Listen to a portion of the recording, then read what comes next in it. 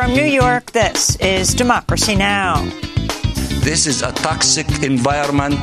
The international community has to speak with one voice in rejecting this extremism, in rejecting those terrorists and those elements of fascists in the Israeli government. The United Nations Security Council is preparing to hold an emergency meeting just days after Israel's new far-right national security minister, Itamar Ben-Gvir, visited the Al-Aqsa Mosque in occupied East Jerusalem, sparking outrage across the Middle East. We'll look at what Benjamin Netanyahu's new far-right government means for the future of Palestine with Palestinian attorney Diana Butto and in Ramallah and Israeli journalist Gidon Levy in Tel Aviv. Then to the chaos in the U.S. House of Representatives. No member-elect having received a majority of the whole number of votes cast, a speaker has not been elected. The House of Representatives remains without a House Speaker as far-right Republicans continue to block Republican Kevin McCarthy's attempts to become Speaker. McCarthy has lost 6 rounds of voting so far. How long will the standstill last? We'll speak with Representative-elect Greg Casar of Texas. He, like all 435 members of the House, cannot be sworn in until a Speaker is elected. We'll also talk to The Intercept's Ryan Grim. All that and more coming up.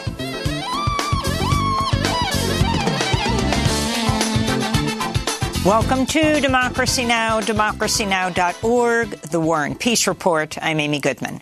The House of Representatives has adjourned for a second consecutive day without swearing in members of the 118th Congress after lawmakers once again failed to elect a new House Speaker.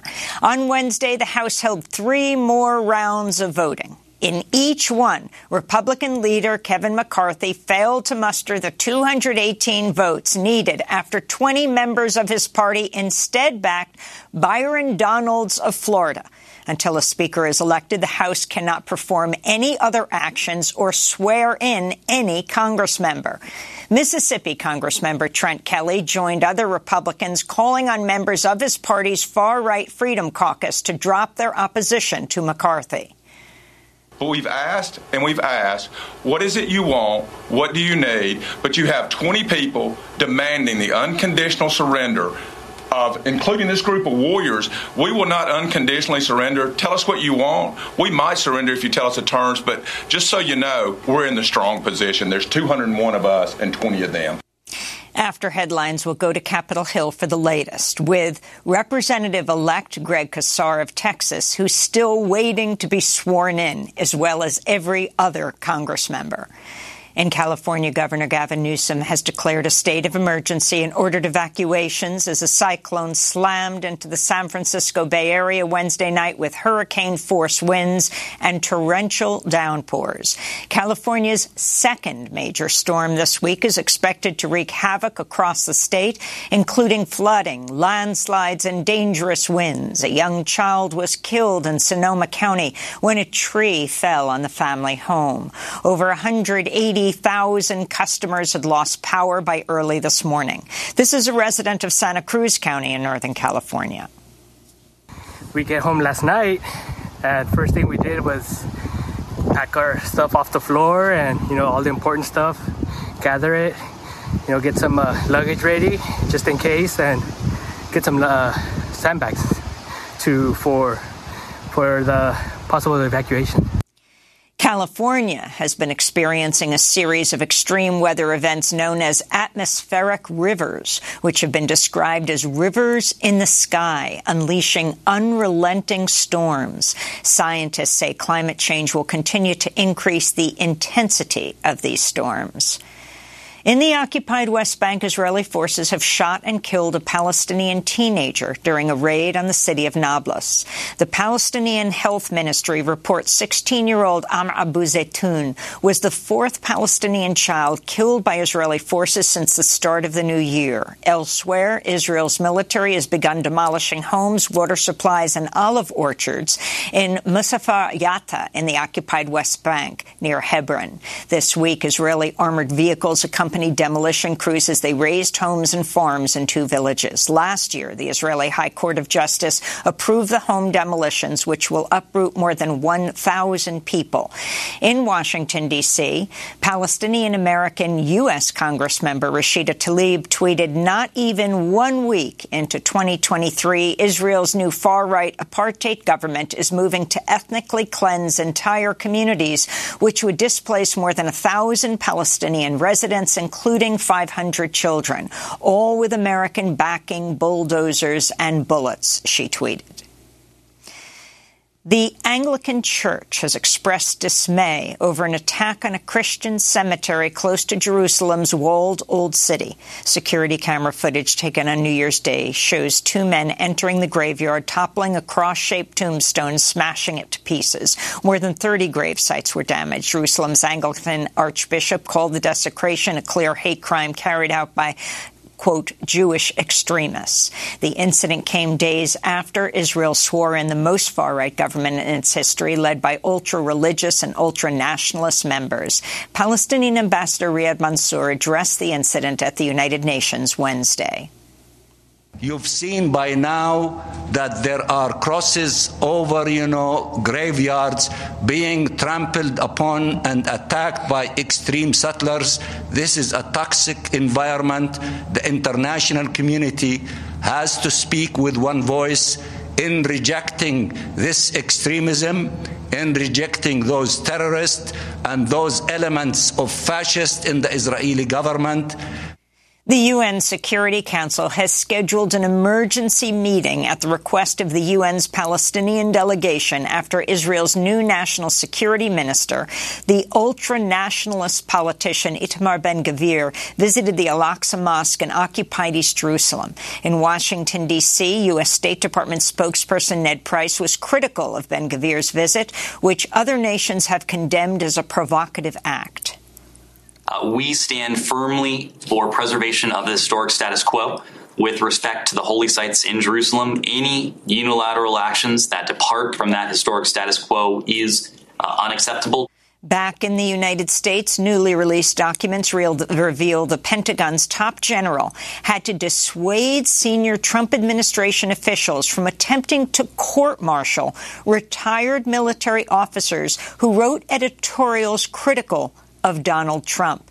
That's one of dozens of new revelations from testimony by Joint Chiefs Chair General Mark Milley to the House January 6 committee, made public this week in a 300-page transcript. Among other revelations, General Milley ordered his staff to preserve what he called boatloads of documents about the January 6 attack for future investigations. And General Milley told Congress there were indications Trump was contemplating issuing unlawful orders to the military. A European regulator has ruled Meta, the parent company of Facebook and Instagram, illegally forced users to accept personalized ads. Meta is appealing Wednesday's ruling, which ordered the social media giant to pay $414 million in fines and to allow customers to opt out of so-called behavioral ads. Meanwhile, Twitter said Wednesday it will once again allow political advertisements after former CEO Jack Dorsey banned all political ads on Twitter worldwide in 2019. This comes as Twitter's new owner, Elon Musk, struggles to retain advertisers, and after Twitter recently relaxed its COVID-19 misinformation policy and restored the accounts of thousands of banned users. Amazon CEO has announced plans to cut more than 18,000 jobs. They're the largest layoffs in Amazon's history, representing some 6% of the retail giant's 300,000 workers. Meanwhile, Salesforce announced plans to lay off 10% of its workforce. U.S. tech companies cut more than 150,000 jobs in 2022. President Biden said he'll visit the U.S.-Mexico border next week as part of his upcoming trip to Mexico. It will be Biden's first visit to the border since taking office and comes amidst mounting fallout from the extension of the Trump-era Title 42 by the Supreme Court as Republicans challenge the policy, which has been used to expel over 2 million people at the border since March 2020. Biden is expected to focus on securing the U.S. southern border, leading to fears of further militarization and abuses against asylum seekers. Thousands of migrants have sought asylum in Mexico in recent weeks over fears the U.S. would keep Title 42 in place. This is an asylum seeker from Honduras. Some of us came here pregnant since the Honduran economy cannot support our needs. What we want is asylum in the United States and to go to a shelter that can support us so that our family in the U.S. can help us with the little that they have. In other immigration news, Canada added a record 431,000 new permanent residents last year. Immigrant residents make up nearly all of Canada's labour force growth. Prime Minister Justin Trudeau's government is seeking to add 500,000 new permanent residents in 2025. President Biden met with the family of hospitalized NFL player Damar Hamlin in Cincinnati Wednesday after the Buffalo Bills star suffered a cardiac arrest on the field during a game Monday. Hamlin remains in critical condition in an ICU at the University of Cincinnati Medical Center. On Wednesday, Biden was asked by a reporter if the NFL was getting too dangerous. I don't know how you avoid it. I think working like hell on the helmets and the concussion protocols, that all makes a lot of sense. But it's, it is dangerous. We got to just acknowledge it. A federal judge in Boston has sentenced the mastermind of a college admissions scam to 3.5 years in prison over a scheme where wealthy parents paid exorbitant bribes to secure spots for their unqualified children in prestigious universities. In some cases, photos were staged or doctored to make the teenagers seem like accomplished athletes. William Rick Singer received the sentence Wednesday, nearly 3 years after he pleaded guilty to criminal charges, including racketeering, money laundering, and obstruction of justice. Singer's clients included Hollywood stars Felicity Huffman and Lori Loughlin and Bill McGlashan, founder of TPG Capital, one of the largest private equity investment firms in the world. Here in New York, thousands of Uber drivers are on a 24-hour strike today. They're demanding the ride-hailing corporation drop its lawsuit aimed at stopping a pay raise approved by the Taxi and Limousine Commission. The New York Taxi Workers Alliance says drivers were cheated out of $12 million in pay in late December after Uber refused to implement pay raises that were supposed to go into effect. And in other news from New York, the NYPD is facing new backlash after officers escorted members of the far-right Proud Boys to a subway station, apparently helping them evade their fares after they sought to disrupt a drag story hour, a popular reading event for children at a Queens library in late 2022. Proud Boys don't have to pay for the fare? No, Proud Boys don't have to pay for the fare? We're special, thank you. You don't have to pay for the fare. Appreciate it from your tax. Proud Boys don't have to pay for the fare. No, thank you. That is insane. Proud Boys don't have to pay for the fare. $3. I'm sorry, I just need you to go out. Oh, I have to pay for the fare, but they don't? Right. Is that the situation you're saying? That's correct. New York City authorities have been cracking down on fare evasion, flooding subway stations with police and leading to assaults on passengers and arrests. In related news, a police officer has been suspended after a video emerged of him beating a teenage girl near a Staten Island middle school Tuesday. Police say the attack occurred after two officers attempted to break up a fight among a group of girls. On Wednesday, New York Mayor Eric Adams, himself a former police captain, said he was not pleased with what he saw in the video, but Mayor Adams claimed New Yorkers continue to trust the police. I don't care who you are. You could be the staunchest critic of a police officer, but you know three numbers in this city, 911. And you're happy when they pull up. You are happy to see them late at night. You're happy if your child is out somewhere knowing that they're on the street. These incidents are not going to erode the relationship that the people of the city have with the men and women of the New York City Police Department. And those are some of the headlines. This is Democracy Now!, democracynow.org, the War and Peace Report. Coming up, the UN Security Council is planning to hold an emergency meeting on Israel just days after the Israeli Prime Minister Benjamin Netanyahu's new far-right government took power. We'll go to Ramallah and Tel Aviv, and then we'll look at what's happening in the U.S. House of Representatives. Stay with us.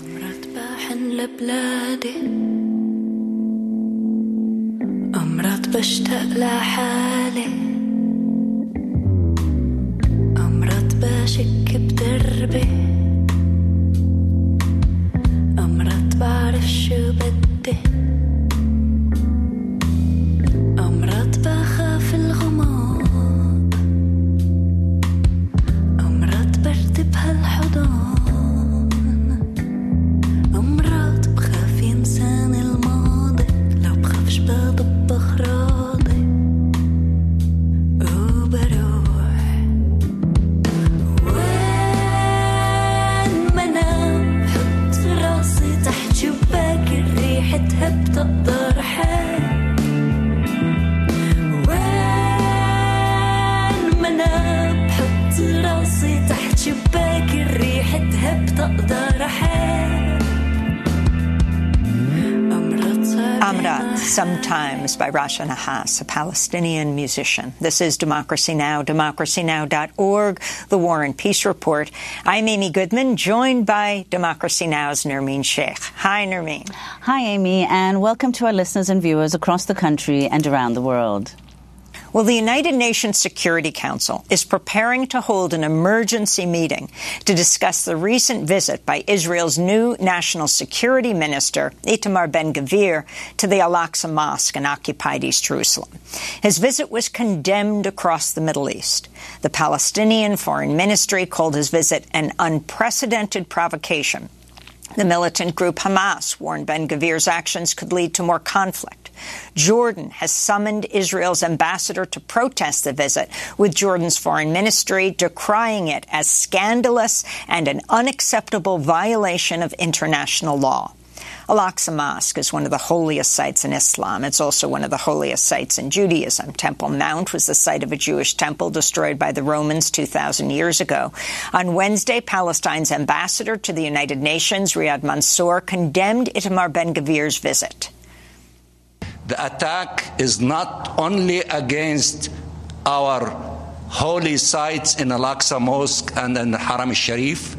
There are, because of this environment of extremism that this Israeli extreme government, the extremist in the history of Israel, is providing, is leading to additional aggression against our Christian sites, Christian graveyards. You've seen by now that there are crosses over, graveyards being trampled upon and attacked by extreme settlers. This is a toxic environment. The international community has to speak with one voice in rejecting this extremism, in rejecting those terrorists and those elements of fascists in the Israeli government. Itamar Ben-Gvir's visit to the Al-Aqsa Mosque came just days after he was sworn in as part of Benjamin Netanyahu's new far-right government, which includes ultra-nationalist and ultra-Orthodox parties that are calling openly for the annexation of the West Bank.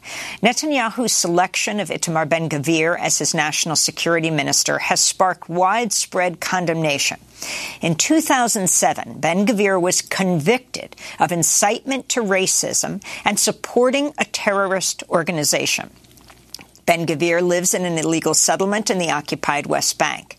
In 2021, he relocated his parliamentary office to the Sheikh Jarrah neighborhood of Jerusalem, where settlers have attempted to violently evict Palestinian residents from their homes. For years, Ben-Gvir hung a picture in his home of Baruch Goldstein, an Israeli-American who killed 29 Palestinians at a mosque in Hebron in 1994.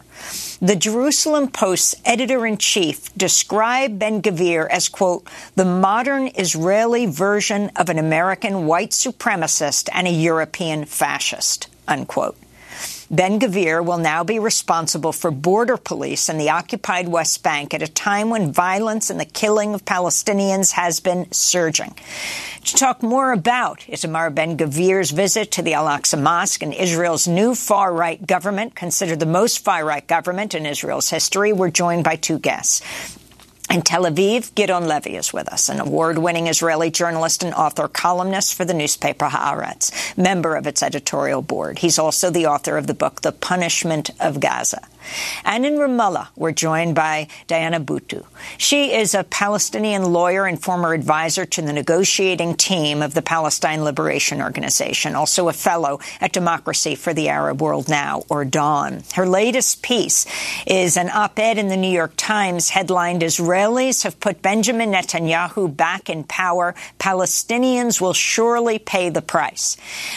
We welcome you both to Democracy Now! Diana Boutou, let's begin with you. Let's start with this latest action, considered an incitement by so many, both Palestinians and Israelis, not to mention the rest of the Middle East.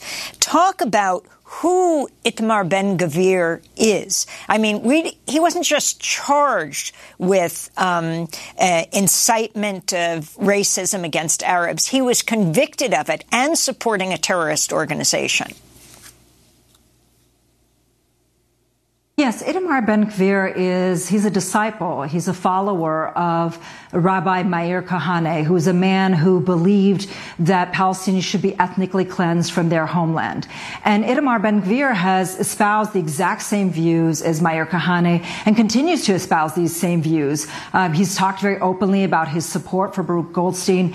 And his latest visit to the Al-Aqsa Mosque compound is not just a visit. It's an attempt to show that there will forever be Israeli sovereignty on the Al-Aqsa Mosque, and he's trying to incite violence. Not only is he trying to incite violence, he has long believed that the Al-Aqsa Mosque should disappear, and in its place, the Temple Mount be recreated. So his policies have always been that of inciting to violence, inciting to hatred, and although he was only convicted once, he has been indicted more than 50 times. The fact that he is allowed to be a minister in this government just shows how much it is that the international community is allowing fascism to reign and that they're effectively doing nothing. All that we have heard since this visit and since he's become minister is that the world supports the status quo, but it is that status quo that has led to people like Itamar Ben-Gvir being able to become minister and their actions being normalized. I fear that what he intends to do is to create more and more violence as a pretext to once and for all, as he put it, showing Palestinians who the masters of the house are. Those are his words, not mine. Gideon Levy, could you also respond to Ben-Gvir's appointment as National Security Minister, and in particular his appointment to this post? Benjamin Netanyahu had to create a government. He's leading the biggest party, and he decided this time to go with the most extreme right-wingers. The problem is not this. The question is why those right-wingers are so popular in Israel. Mm-hmm. And here we face a reality which is well known for a long time. The Israeli society is a very right-wing, nationalistic, and part of it racist society. We have to face this. That's the main problem, not if Ben-Gvir is a minister or is not. The problem is, who are we facing when we speak about Israel? And in many ways, I see also a positive side to the results of the last elections by tearing all the masks. Now we see reality. Now it's not the umbrella of the Zionist left who speaks so nicely and does almost the same like the right-wingers. Now we face the extreme racism in its most pure expression. Those people don't deny the racism. Those people say very clearly that the Jewish supremacy means that only Jews have rights in this land. And I hope that both some parts of Israeli society and above all the international community will finally draw the conclusions. So, Gideon Levy, that's exactly right, that these far-right parties have received this kind of support, almost 11% in this election, but that's much higher than in the past. So could you explain why you think these far-right, hardline extremist parties are more popular now in Israel than they've been in the past? It's almost inevitable. If you continue with the occupation supported by the Zionist left, not only supported, led by the Zionist left. And if this reality of an apartheid state continues, it calls for extremism. It calls for telling the truth. It calls for tearing the mask and saying, we aim to be an apartheid state. The occupation is not temporary. The occupation is here to stay. And if it is here to stay, it means we are an apartheid state, and we are even not ashamed of it. After 56 years of occupation, you can't expect anything but this radical movement, while the Zionist left never tried to separate itself from the occupation, never tried seriously to put an end to it. So if there is no other force in the Israeli power, let's go for the extreme. This makes a lot of sense.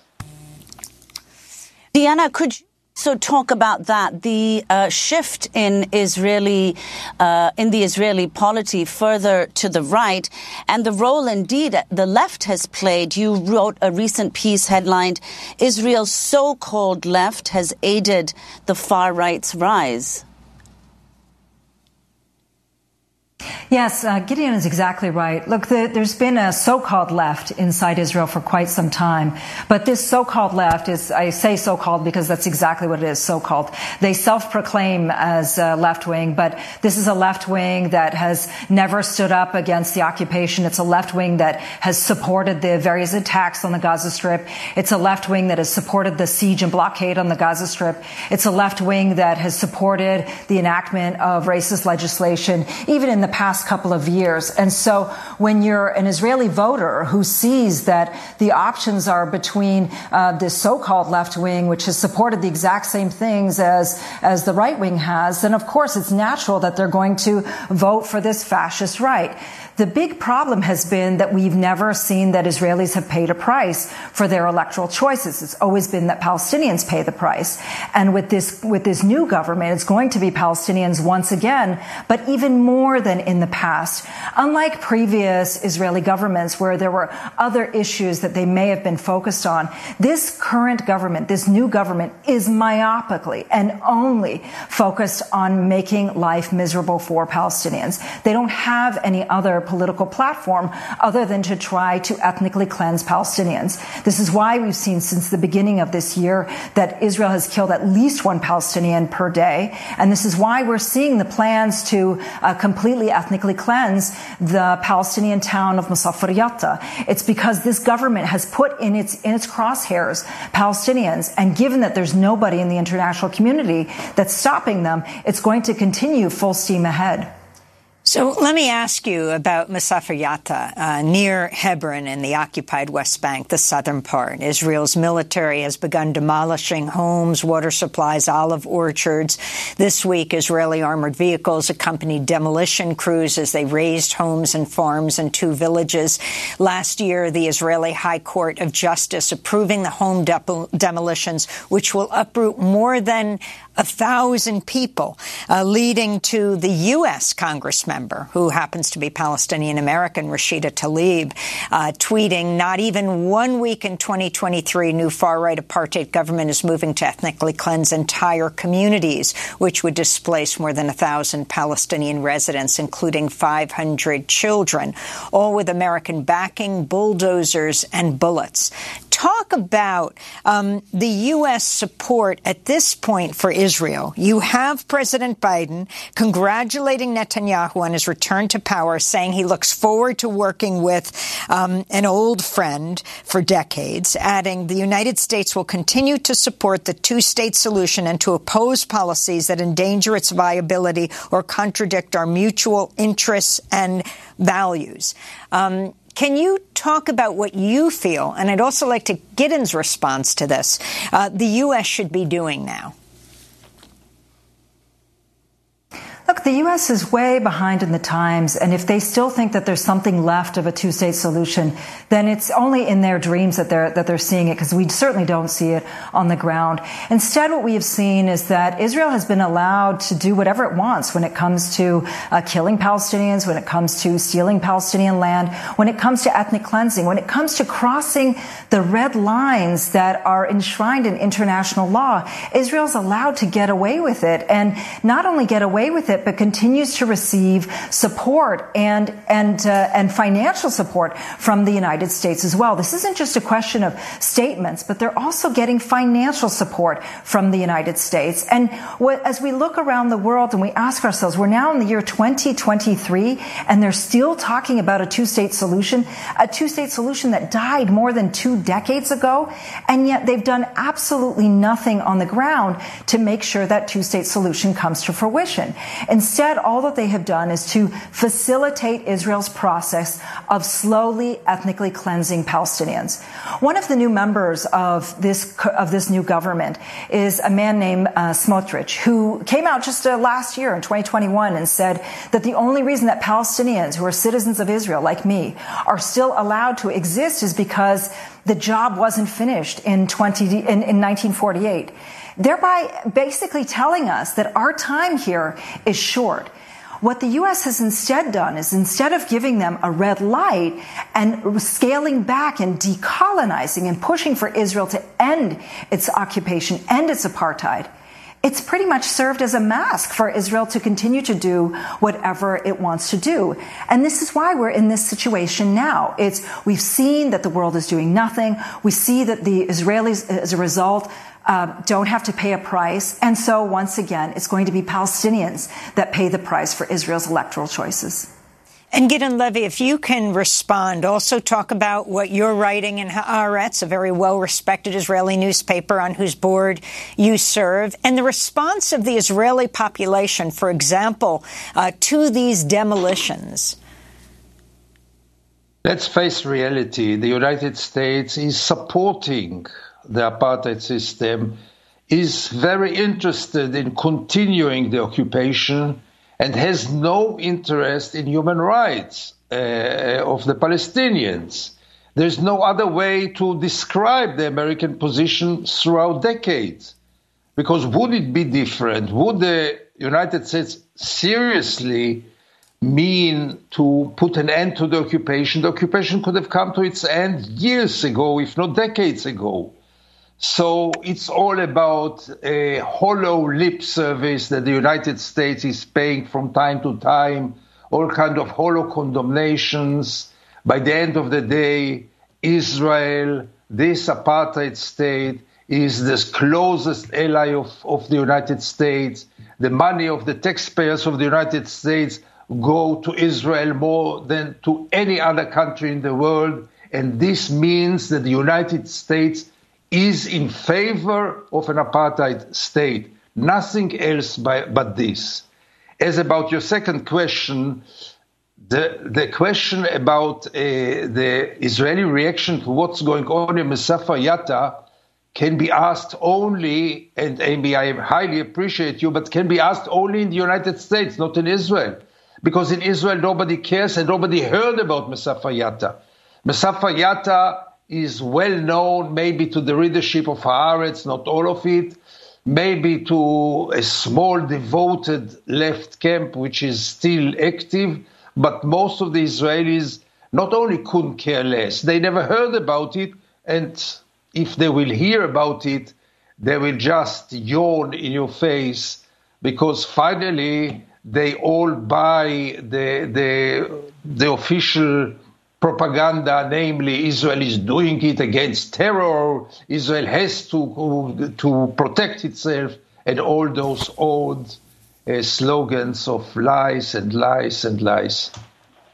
And Gideon, could you outline what you expect the policies that this new government will initiate, from substantive changes to the judiciary, as well as restrictions on civil liberties within Israel itself, and, of course, what we said in our introduction, the steps towards the annexation of the West Bank? As we talk now, the Supreme Court of Israel is dealing with some of the first actions, and the Supreme Court will try to stop them, but the Supreme Court by itself will be a subject of attacks by this new government, who is going to limit the legal system very much and very quickly.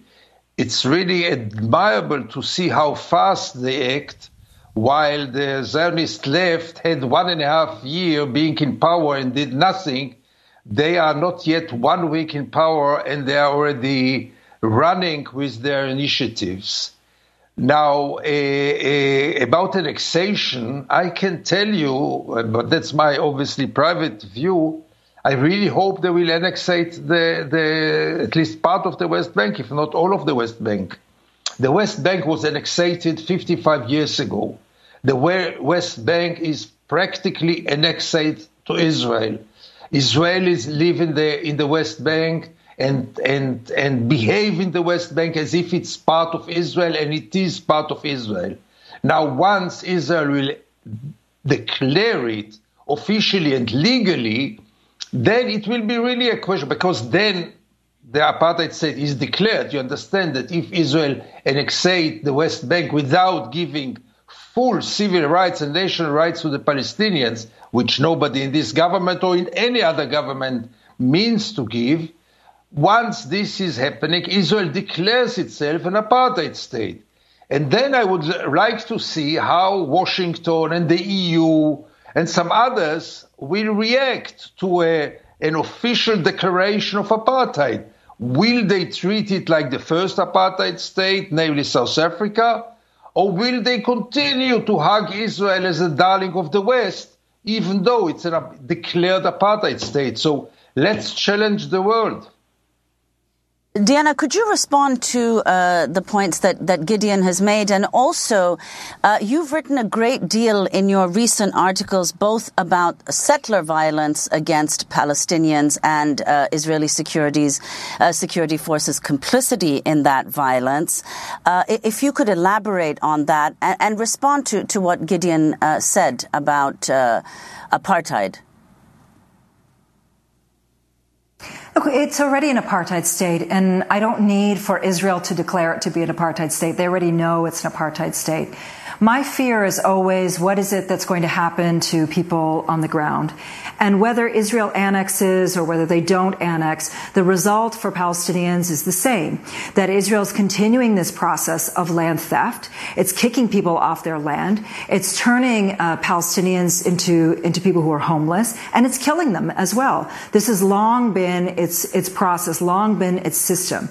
Now, it's not just the Israeli state that does it. It's not just the army, but it's also Israeli settlers. We've already seen that in all of these years, with all of these attacks that have been conducted by Israeli settlers against Palestinians, that rarely, if ever, is an Israeli settler ever prosecuted for their crimes. They're rarely even charged for their crimes, much less see the full conviction. And this is because Israel has turned a blind eye towards violence that it perpetrates against Palestinians. But again, I don't expect anything differently from the Israeli state, nor do I expect anything differently from Israeli settlers. That is their raison d'etre. That is their reason for being. What I would have expected is that somehow the world community would have stood up and would have done something differently and begin to hold Israel accountable for its actions. It would have held the Israeli state, its soldiers, and so on. And instead, we don't see it. For example, just this past year, a Palestinian American journalist, Shireen Abu Akleh, who was also a friend, was murdered by Israeli forces. Her death was probably the most investigated death that I've ever seen in all of my years of living here in Palestine. From everything from outlets from CNN to AP to the New York Times to NGOs and so on. And yet to this current day, we still don't see that anybody has been held to account, even though we know that it was an Israeli soldier who shot and killed her. And so this is what it means to be living as a Palestinian Palestinian is that you're always living in this space where your life means absolutely nothing and that your life can be extinguished at any moment, whether that happens at the hands of an Israeli soldier, whether it happens at the hands of an Israeli settler, or whether your land and your homes are demolished by the Israeli government. That's what it means to be living as a Palestinian. And I want to encourage people to go to our website at democracynow.org, where we interviewed Democracy Now! Correspondent Sharif Abdel-Quddus, who did a documentary for Al Jazeera called The Killing of Shireen Abu Akleh, and we also interviewed Shireen's niece, Lena. Diana Boutou, we want to thank you so much for being with us, Palestinian lawyer, former advisor to the negotiating team of the Palestine Liberation Organization. We'll link to your piece in the New York Times. Israelis have put Benjamin Netanyahu back in power. Palestinians will surely pay the price. And Gideon Levy, Israeli journalist in Tel Aviv, columnist for the newspaper Haaretz, a member of its editorial board. Coming up, well, the House of Representatives isn't right now because without a House Speaker, no Congress member can be sworn in.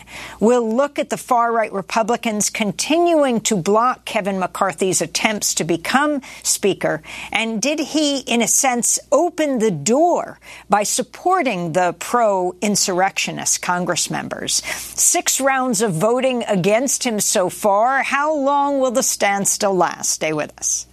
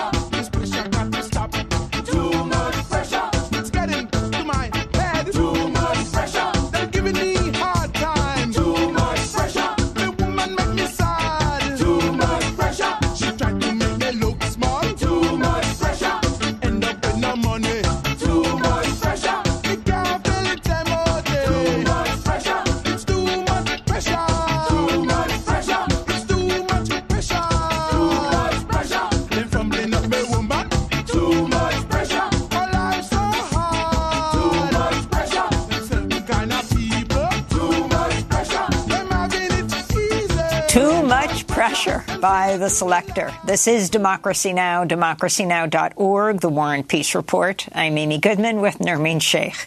Congressional chaos.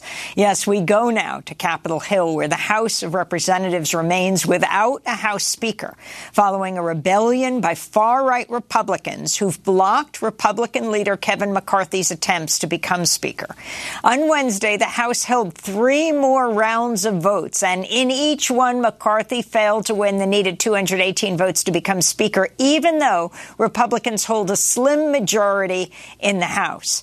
Until a Speaker is elected, the House cannot perform any other actions. In fact, members of the new Congress, all of them, more than 400 of them, haven't even been sworn in yet.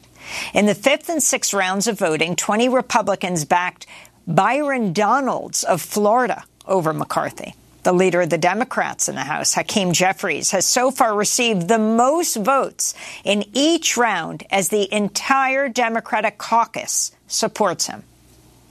That the total number of votes cast is 433, of which the Honorable Hakeem Jeffries of the state of New York has received 212.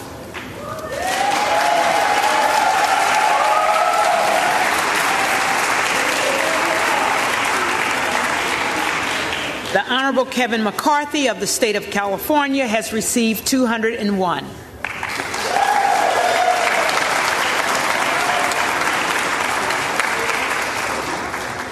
The Honorable Byron Donalds of the state of Florida has received 20.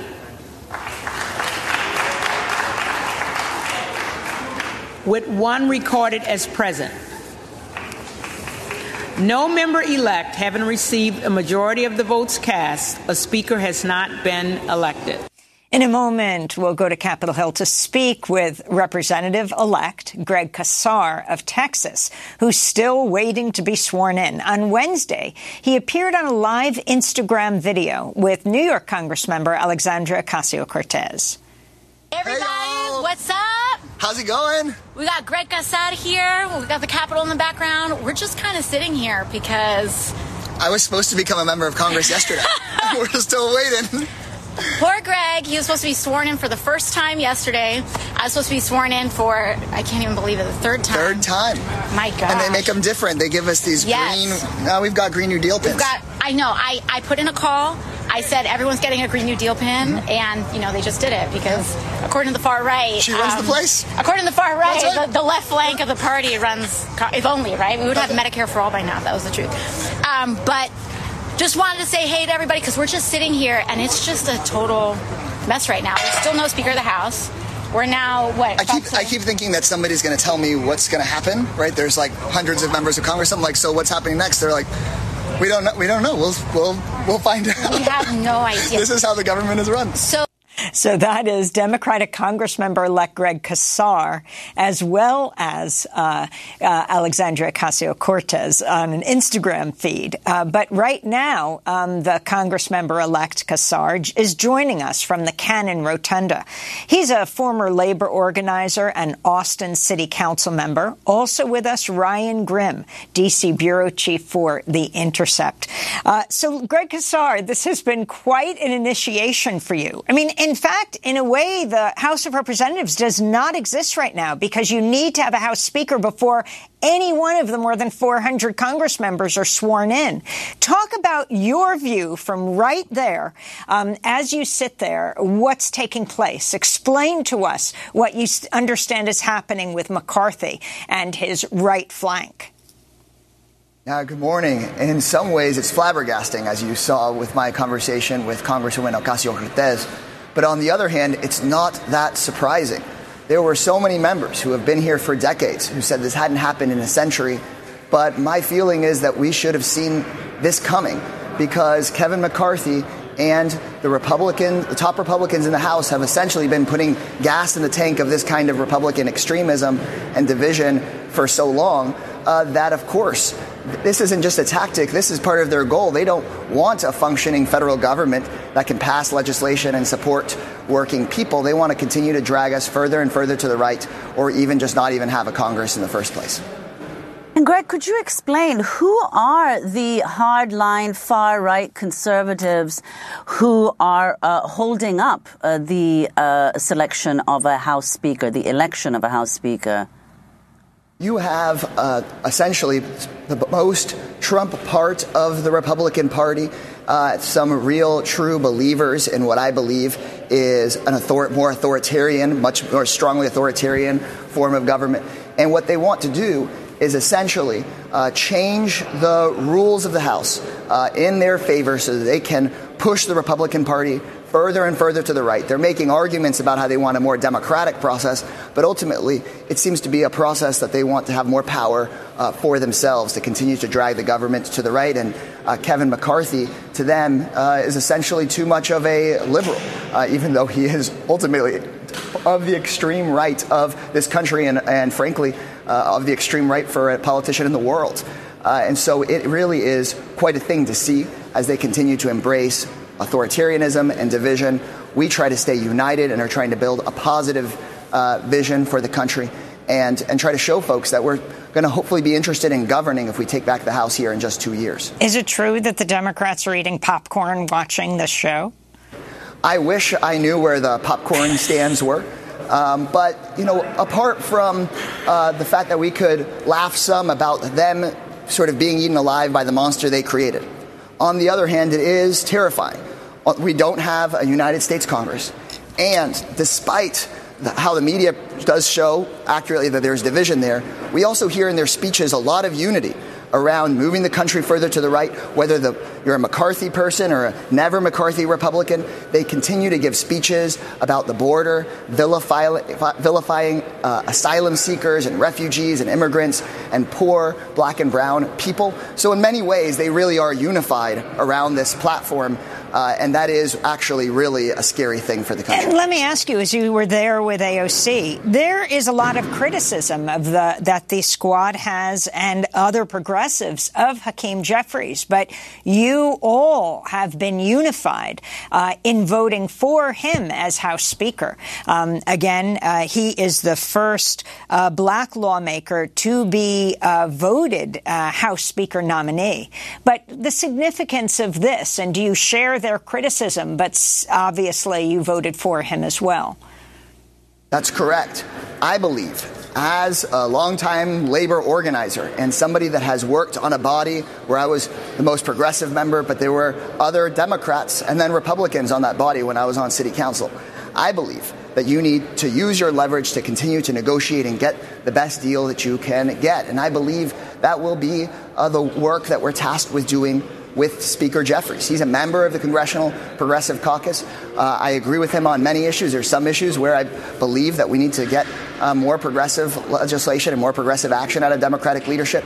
That's part of the job, is for us to each play our role on the team and recognize that we need to have leverage on the left. For example, we've been working for months pushing and asking the White House to help us get abortion access in Texas via the U.S. Postal Service.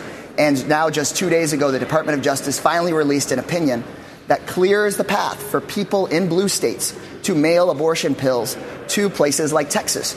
And again, President Biden did not run on a hardcore progressive platform, but I believe that by continuing doing our organizing work, building public pressure, and creating alliances, we can get important work done, whether there is a House for the next few days or not. And Ryan Grim, you've been there reporting on these extraordinary events. If you could talk about your response to what's been happening and these Republicans who are holding things up, these far-right Republican extremists. I think the piece that the media has been missing so far is the substance of the fight that's being waged right now. And it's really about social spending, and particularly about Social Security, about Medicare, Medicaid, and the Affordable Care Act. Yesterday, Ralph Norman, who's a Freedom Caucus member from South Carolina, told reporters in the hallway that the thing that Kevin McCarthy needs to agree to win their support, that it's non-negotiable, is that he needs to be willing to shut the government down rather than raise the debt ceiling. That's a rather frightening statement on a number of levels. On the top level, it's frightening because it's a complete misunderstanding of how government works. There's actually not a relationship between a government shutdown and hitting the debt ceiling. And one reporter immediately said to him, "You mean going into default?" And he said, "Well, you wouldn't go into default if you start planning now to stop spending money, among various agencies. And so we could avoid that." But that's a complete fantasy. There is no path that gets you out of, that you'd have to, it's just simply incredible that he would suggest something like that. The only kind of remedy, it seems like at this point, that the executive has is to say, look, the debt ceiling is not actually constitutional. Congress has appropriated money. It's the executive's job to spend that money. And we're just not going to pay attention to the debt ceiling anymore. And then I guess you would punt it over to the Supreme Court, and you would dare the Supreme Court to put the country into global default, which I don't think that they would do, because that would undermine their real mission, the mission that the Roberts Court is on. So I think that's the thing that people are missing, is that this is all setting up for some titanic fight this summer over the debt ceiling. And Ryan Grim, how do you see this stalemate ending? I wish I could tell you. I feel like a fraud up here. I've been covering Congress for 15, 16 years or whatever now. And like Congressman-elect Kassar was saying, nobody really knows. The right is feeling their oats right now. Like, if talking to sources on the right, they're like, look, McCarthy is toast. He had a long time, to work with these members to win their support. He didn't. They're all trashing him, saying he doesn't trust them. His allies are all calling them narcissists. You had Ken Buck say that maybe we just need to give Steve Scalise a shot to work a deal out, which was a really brutal kind of blow for McCarthy. On the other hand, you have a bunch of McCarthy supporters saying we're not doing that. We're pushing forward. And so there was a deal cut last night where Kevin McCarthy agreed that the House Republican super PAC would not go after far right Republicans in open red seats, which is, something I think the squad probably should have pushed for in 2019 and 2021 to say, hey, if you want our support, then the DCCC and the House Super PAC have to stop kind of putting their thumb on the scale in Democratic primaries. That was a good idea from them. But will that be enough for them to go over and support McCarthy? Nobody really knows. Explain that further, what this super PAC is all about. And then, apparently overnight, he has agreed to allow just one Congress member can put forward a motion to remove the House Speaker. I think he had agreed to 5 before, now right. 1, and then the House would vote on it, to say the least, right. holding a gun to his head.